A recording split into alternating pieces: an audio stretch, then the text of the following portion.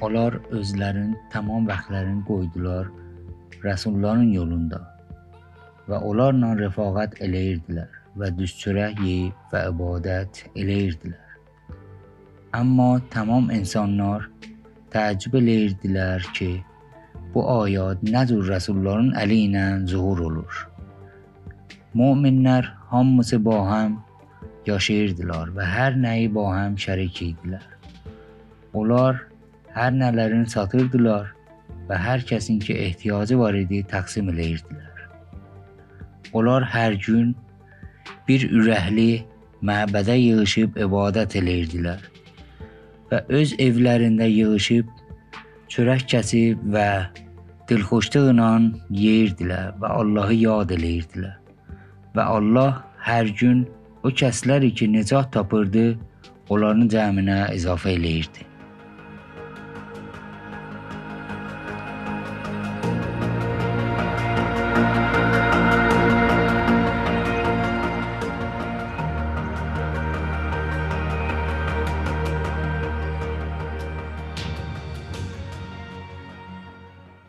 Amen. Good morning, church. Good. Is it still morning? It's still morning. We're good. What a morning so far, hey? Yeah, that's what I thought. God is good. He is moving and he's speaking, and we are going to invite God to speak through the Bible that we've just heard this morning, and through a message that I'm just going to share with you for a few moments today as we are continuing our series called Roots and Shoots. But let me thank Razor for that brilliant reading today. Razor, if you are in the room. Brilliant. Thank you so much for reading the Word of God to us, Razor, in your language. But let me take you back just a couple of seconds before that to our question. What is, or was, if like me, it's been a long time since you've been in school, your favourite subject at school? But like, what was your best one? What were you really good at? Science. Science. English. Any? Maths, French, bonjour, ça va. Any more for any more? Welsh, I should hope you were good at Welsh, Caroline. Any more for any more? Janet? Art, good at art, Janet, very creative. It's probably not a surprise to you that my favourite and maybe best was drama. Hey! Closely followed by dance, actually. Yeah, do you want to see some moves? Yeah? Maybe next time. But my least favourite and my worst was Kemi's favourite, maths. I am rubbish at maths. Me and numbers don't go together very well. This is reflected in how bad my budgets are, if I'm honest. Quite often get things misunderstood. Also, I'm just bad with numbers generally. You know, if you go to an event, say if you go to like, I don't know, a party or a concert, and someone says, how many people were there? I have never got a clue. I'm like, 5,000? There was 100. Me and numbers, something doesn't click in my brain. We're not very well aligned. And today, I'm going to try and do the impossible and tackle a maths quiz from the Bible. I'll bring you up to speed in just a minute, but let me set you some context, because for the last few weeks, we've been in a series called Roots and Shoots, where we are reading through a book of the Bible called Acts, that's found in the New Testament. And we are looking at, where did the early church, the first ever church, where did it begin? And where are we now? What were the roots of the early church? Who was there at the start? We've looked at, in week 1, we looked at who the church is for. And we looked at how the church is for everybody. For the marginalized, for the curious, for the confused. And then we looked at the impact of the Holy Spirit, because we, as a church, want to be a church that is led by the Holy Spirit. And then last week, Steve shared with us about the beauty of diversity of the church, and that is a church that we want to be, growing in diversity and celebrating each other's differences. And today, our passage, as Razor read to us, is from Acts chapter 2, verse 42. But the verse before that says this. It says, those who accepted the message were baptized, and about 3,000 people joined the believers that day. Now, if you were here, I think it was last week, or it might have been the week before, then Steve mentioned that the early church started with about 120 people. So a bit less than in the room today, I think. But truthfully, me and numbers don't know. There could be 500 of you. Who knows? So it started with like 120 people. Steve's just counting, actually, just to double check. But then in that verse, it says, like almost overnight, 3,000 people were added. Can you imagine if by next Sunday, 3,000 people were added to this church? Friends, we're not meeting here. We're meeting at the range. Have you seen the size of that range over there? Near the Pets at Home, it's massive.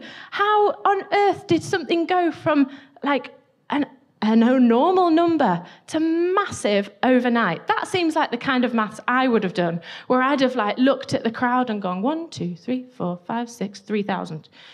And just made it up. And then I think to myself, maybe the disciples were on commission and they got a tenner for every believer. They were absolutely minted at this point. 3,000 times 10 is, yes, whatever Kemi says is right. Because truthfully, I don't really know. So I want to know, how did the early church go from 120 people to over 3,000 people to today, over 2 billion people who follow Jesus and are part of the global church? That, to me, is some crazy maths. And so what we're going to do today is we are going to look at and calculate the growth equation. How did the early church grow with numbers like that? And let me just tell you today that we're not asking this question from the point of view as we want to grow this church so that we fill all the seats in the world.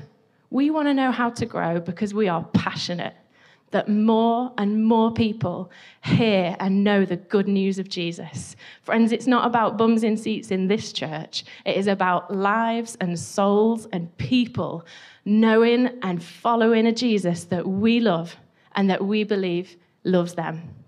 So today we want to ask the question, how do we grow? How do we grow like the early church did? And here is the growth equation. By the way, this is like my lowest budget prop ever, but I'm just living out a little dream. I've always wanted to be a teacher. Any teachers in the room? You're living my dream, Rachel. Is it? I'll stick to my other dream of being a dancer then, but that'll be equally nightmarish. So, here we go. This is my teaching board. I appreciate that at certain angles in the room you can't see it. Hopefully it'll be, there we go. Look at that, the power of technology. This is the growth equation that we learn from the early church in that passage, Acts chapter 2, verse 42. This is it. It's simple maths. Me plus us plus others plus God equals growth.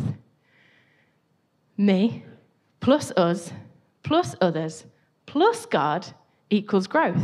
It's so simple. But what our passage today shows us is that there was 4 aspects, 4 qualities that the early church had that led to incredible growth. And we're going to look at them today. And the first one, obviously, is this, me.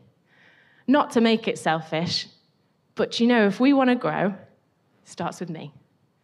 It starts with each one of us. And it doesn't start with growing in number. You see, growth isn't just about growing bigger as a church. It is about us growing deeper, growing stronger in our own faith as well. Because we will grow when we grow ourselves first. Acts chapter 2, verse 42 says this: all the believers devoted themselves to the apostles' teaching.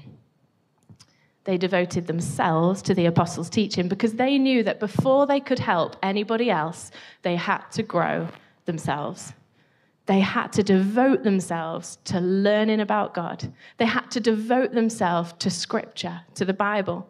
They had to devote themselves to God himself before they could lead or grow anybody else, because growth starts with us first.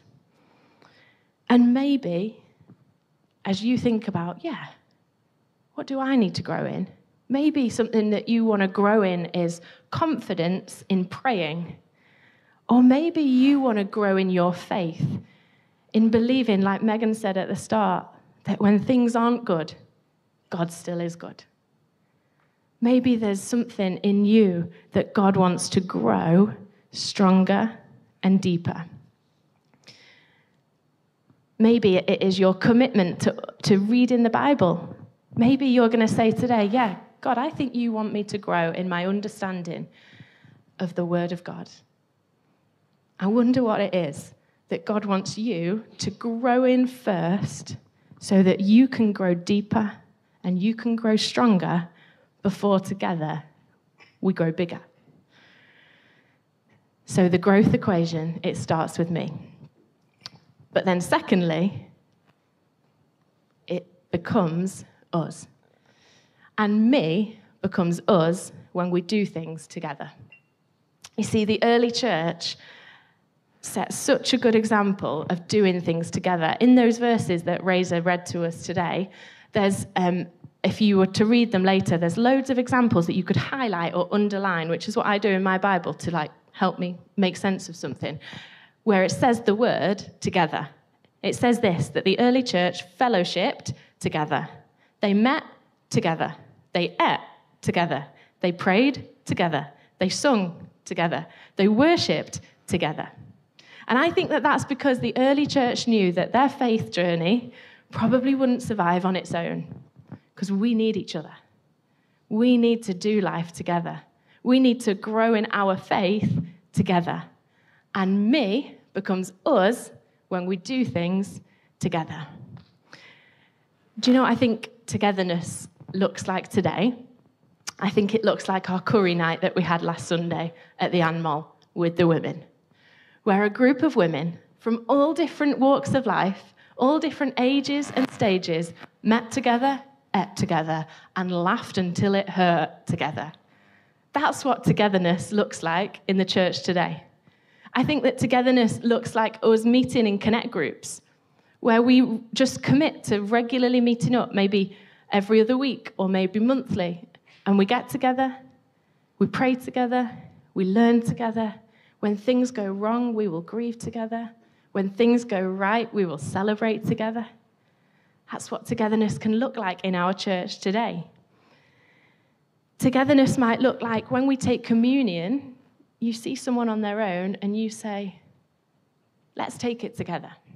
Because me becomes us when we do things together. Maybe valuing togetherness will be that you are going to decide that actually you need to share your struggles with someone. Maybe, like we've kind of heard through worship this morning, maybe you've got some things that are weighing you down. And you know that it's too much to carry just me. But the good news is that in church, me becomes us when we do things together. So you can share those burdens with somebody else. It says this in the Bible, in Hebrews chapter 10, verse 25, it says, let's not neglect our meeting together, as some people do, but let's encourage one another. And you know, when we get together like this, or like in connect groups, or like at women's night, or like at pray, or like in so many different ways, when we get together and when we meet together, it encourages one another.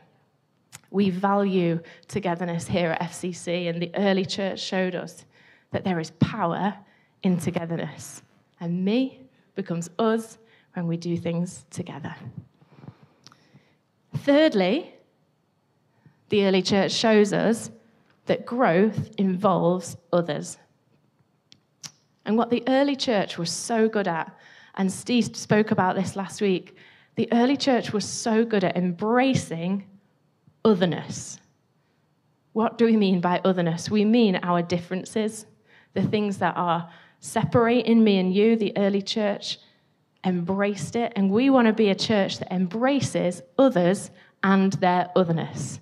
We want to be a church that celebrates our differences, because the early church wasn't a group of carbon-copied people who all looked the same, sounded the same, dressed the same, walked the same, talked the same, believed the same, did the same, lived the same. That would just have been really, really boring. But actually, we believe that we, as a church called here in Widnes, we have been called to celebrate others, to embrace others, and to embrace our otherness. And you know, this church here, FCC, we will only grow when we embrace others. We will only grow our community and our reach and our ability to spread the good news of Jesus to others if we aren't afraid to go to places that aren't familiar, that we maybe don't know, to people that maybe don't look or walk or talk like us. But the early church showed us that when we embrace others and we embrace otherness, the gospel of Jesus can spread far and wide. And overnight, we can go from 120 to 3,000 people, it said in the Bible, because they embraced each other and their otherness. And you know, it's easy to value togetherness and be us with the people that we like and that we choose and that we love. But what about the people that we don't know? What about people we don't understand or don't relate to or don't live like or talk like? Here's how the Bible says we should treat them, because the Bible is full of good advice. This is how we should embrace others. It says we should, next slide, I think, is it there? There we go. It says we should love each other. It says we should accept each other. It says we should serve each other, that we should forgive each other, that we should comfort each other, that we should care for each other. And there is about 100 verses in the Bible that tell us how to treat each other and how to treat people that aren't like us. Those are just some examples, but the bottom one is my favorite one that says this: we should show hospitality to each other. That's from the Bible in 1 Peter chapter 4, verse 9. And then it made me think, well, how is hospitality going to lead to a growing church? How is hospitality going to mean that more and more people get to hear and know and say yes to the good news of Jesus? Because isn't hospitality just showing someone like a fancy dinner or inviting someone round for a meal? The early church, they, in our passage today, if you go ahead and read it later on, they actually showed us what hospitality looked like. It looked like this in verse 42. The early church gave food to others who needed it so that no one was hungry. They shared their possessions in verse 45 so that no one was in need. They shared their property so that no one was homeless. They met up together so that no one was lonely. The early church knew how to practice hospitality. Now, as I said at the start, I'm no good at numbers, but I love words. I love understanding words. I love countdown and that cool. I love like word origins and things like that. And I've been trying to understand, what does hospitality mean? And what does it mean for us today? And how do we apply that to our church in order that we may grow? And this is what hospitality means. It's taken from two Greek words, meaning two different things, and hospitality in ancient Greek would have been translated as philoxenia. Say it with me. Philoxenia. Van, was that a good Greek accent? Oh, thank you. Thank you very much, Van. Seal of approval. Philoxenia. I don't know if I'm saying that right. I hope I am. And that means to be a friend to a stranger. And that is what hospitality is. To be a friend to a stranger. You see, by feeding others, the early church were being friends to strangers. By sharing their possessions and by donating money, the early church were being friends to strangers, to those who were in need. And I wonder what it'll look like for us today, here at FCC, to be friends to strangers. I heard this quote, and I don't know who said it, so I apologize. And it says this: Christian hospitality, it isn't a dinner party with people just like you. It is being prepared to be inconvenienced in spending time with people not like you. And I've been thinking about that and thinking, am I willing to be inconvenienced to show hospitality to people not like me? Because embracing others and embracing their otherness and their differences is going to, at times, be inconvenient. It might not fit with our schedule or our preferences. Now, a quick disclaimer, it should always be safe. I'm not saying that go and be friends with all strangers, get in a car with anybody, follow anybody anywhere. Not saying that, but I am saying, as we commit to being friends to strangers, sometimes it's going to be inconvenient. Sometimes it's going to push us out of our comfort zones as we show hospitality to people not like us. This will probably embarrass me telling this story, but I learned this example from my dad. When I was in school, he's like, oh no. Because I, as I said, was in quite a lot of, did a lot of musical theatre in school, so was often in shows in the evenings and stuff like that. There was lots of events and concerts going on. And just to set some context, my school was, let's say, here, and we lived just around the corner from school, here. You could walk there in about 5 minutes. But I had a friend who was also in these shows with me, who lived in Manchester, that was about a 40-minute drive away. And she had a single mum who didn't drive. And so although it took 5 minutes for me to walk home, it took my friend 2 trains and 1 bus to get home. And I just have always remembered this one night, after he probably had a long day at work and came to watch one of my terrible shows. And instead of just nipping home with me for 5 minutes, he said to my friend and her mum, we'll nip you home. It's no problem. There was no nipping home. A 40-minute journey that way to come a 40-minute journey this way when we lived here. But you know what my dad knew?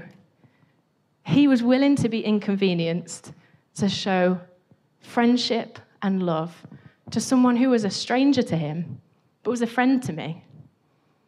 And as he did that, he will have helped my friend and her mum in ways that he will have never fully understood, because he was willing to be inconvenienced to show hospitality to someone, to be a friend to a stranger.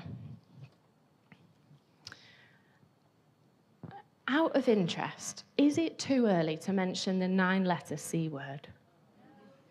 Are you sure? Quick show of hands. Show of hands if it's too early to talk about Christmas. How many days?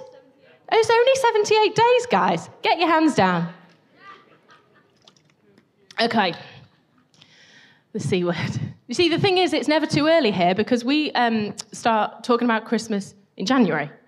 Christmas is eternal and everlong, so therefore it's never too early. But we were talking about it in one of our team meetings recently. We were talking about events and services, and then as we thought about it and talked about it, our hearts actually became really heavy as we started to think about the amount of people who, this Christmas, it'll be really tough because they're going to be on their own. For people who are widowed, for people who are single, for people who have arrived in this country and who their family is back at home. And for people who have been relocated into this town and don't know anyone, they might be spending Christmas alone. And as we kind of chatted and sat with heavy hearts, thinking, how do we show hospitality to people? How do we make sure that in this time, when we know there is so many people going to be on their own, what do we do? And we started to dream and believe and pray that the Holy Spirit would begin to inconvenience people. And today, I believe that the Holy Spirit wants to plant a seed and an idea, and he wants to inconvenience some people's Christmas plans this year. And that feels really niche to say in October when Christmas is 78 days away. But I believe that the Holy Spirit is going to start to stir someone's heart. And he's going to start to say, yeah, I want to be a friend to a stranger this year. I am willing for my plans to be inconvenienced, to be changed. And maybe as you say yes to practicing hospitality and to be an inconvenience to show love and friendship to a stranger, maybe it means that you might decide, I want to cook a meal for someone. Maybe you're going to decide that I'm going to invite someone to spend Christmas in the madness of my house. Maybe you're going to arrange to spend time or meet people over the Christmas period because you don't want people to be alone. Because you know that when we grow together, that we embrace others, that we leave no one behind, that we leave no one on their own, and that even if we don't do Christmas like them, we are willing to be inconvenienced, to be friends to strangers. Because as much as Christmas here is about our events and our services, we just believe that what if all 130, however many of us, took this idea of being friends to strangers and took it back to our communities? What if we did that? Then how many people could we reach with the good news and the friendship of Jesus? So as a church, we want to be a church that embraces others, that is willing to be inconvenienced, to be a friend to a stranger. And lastly, the final thing that the early church did is that in every single decision they made, and every plan they made, and every dream that they dreamed up, and every conversation they had, and every action, they were rooted firmly in God. The early church were rooted in God, and we want to be a church that grows ourselves, that does things together, that embraces others, but that in everything we do, we are rooted in God and in his goodness, that we look to him when things are hard, and that we thank him when things go well, that we celebrate with him, that we weep with him, that we keep everything for him and everything about him, because we are rooted in God. The early church knew that they had a part to play, that they had to do things together, they had to embrace others, but they had to keep God front and center of everything that they did. That is how we will grow as a church. That is how we will grow as a community. That's how the church went from a group of people thousands of years ago to over 2 billion people today, because they kept it all about God. Do you want to stand with me? Yeah, go on. Treat yourself to a little leg stretch if you want to. What time is it? Yeah, go on, band. Sing us home.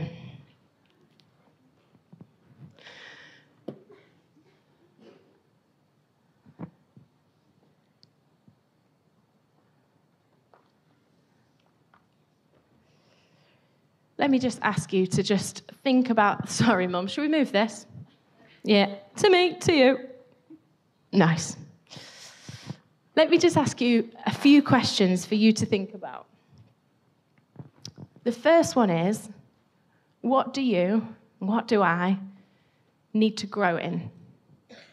To grow deeper and to grow stronger with God?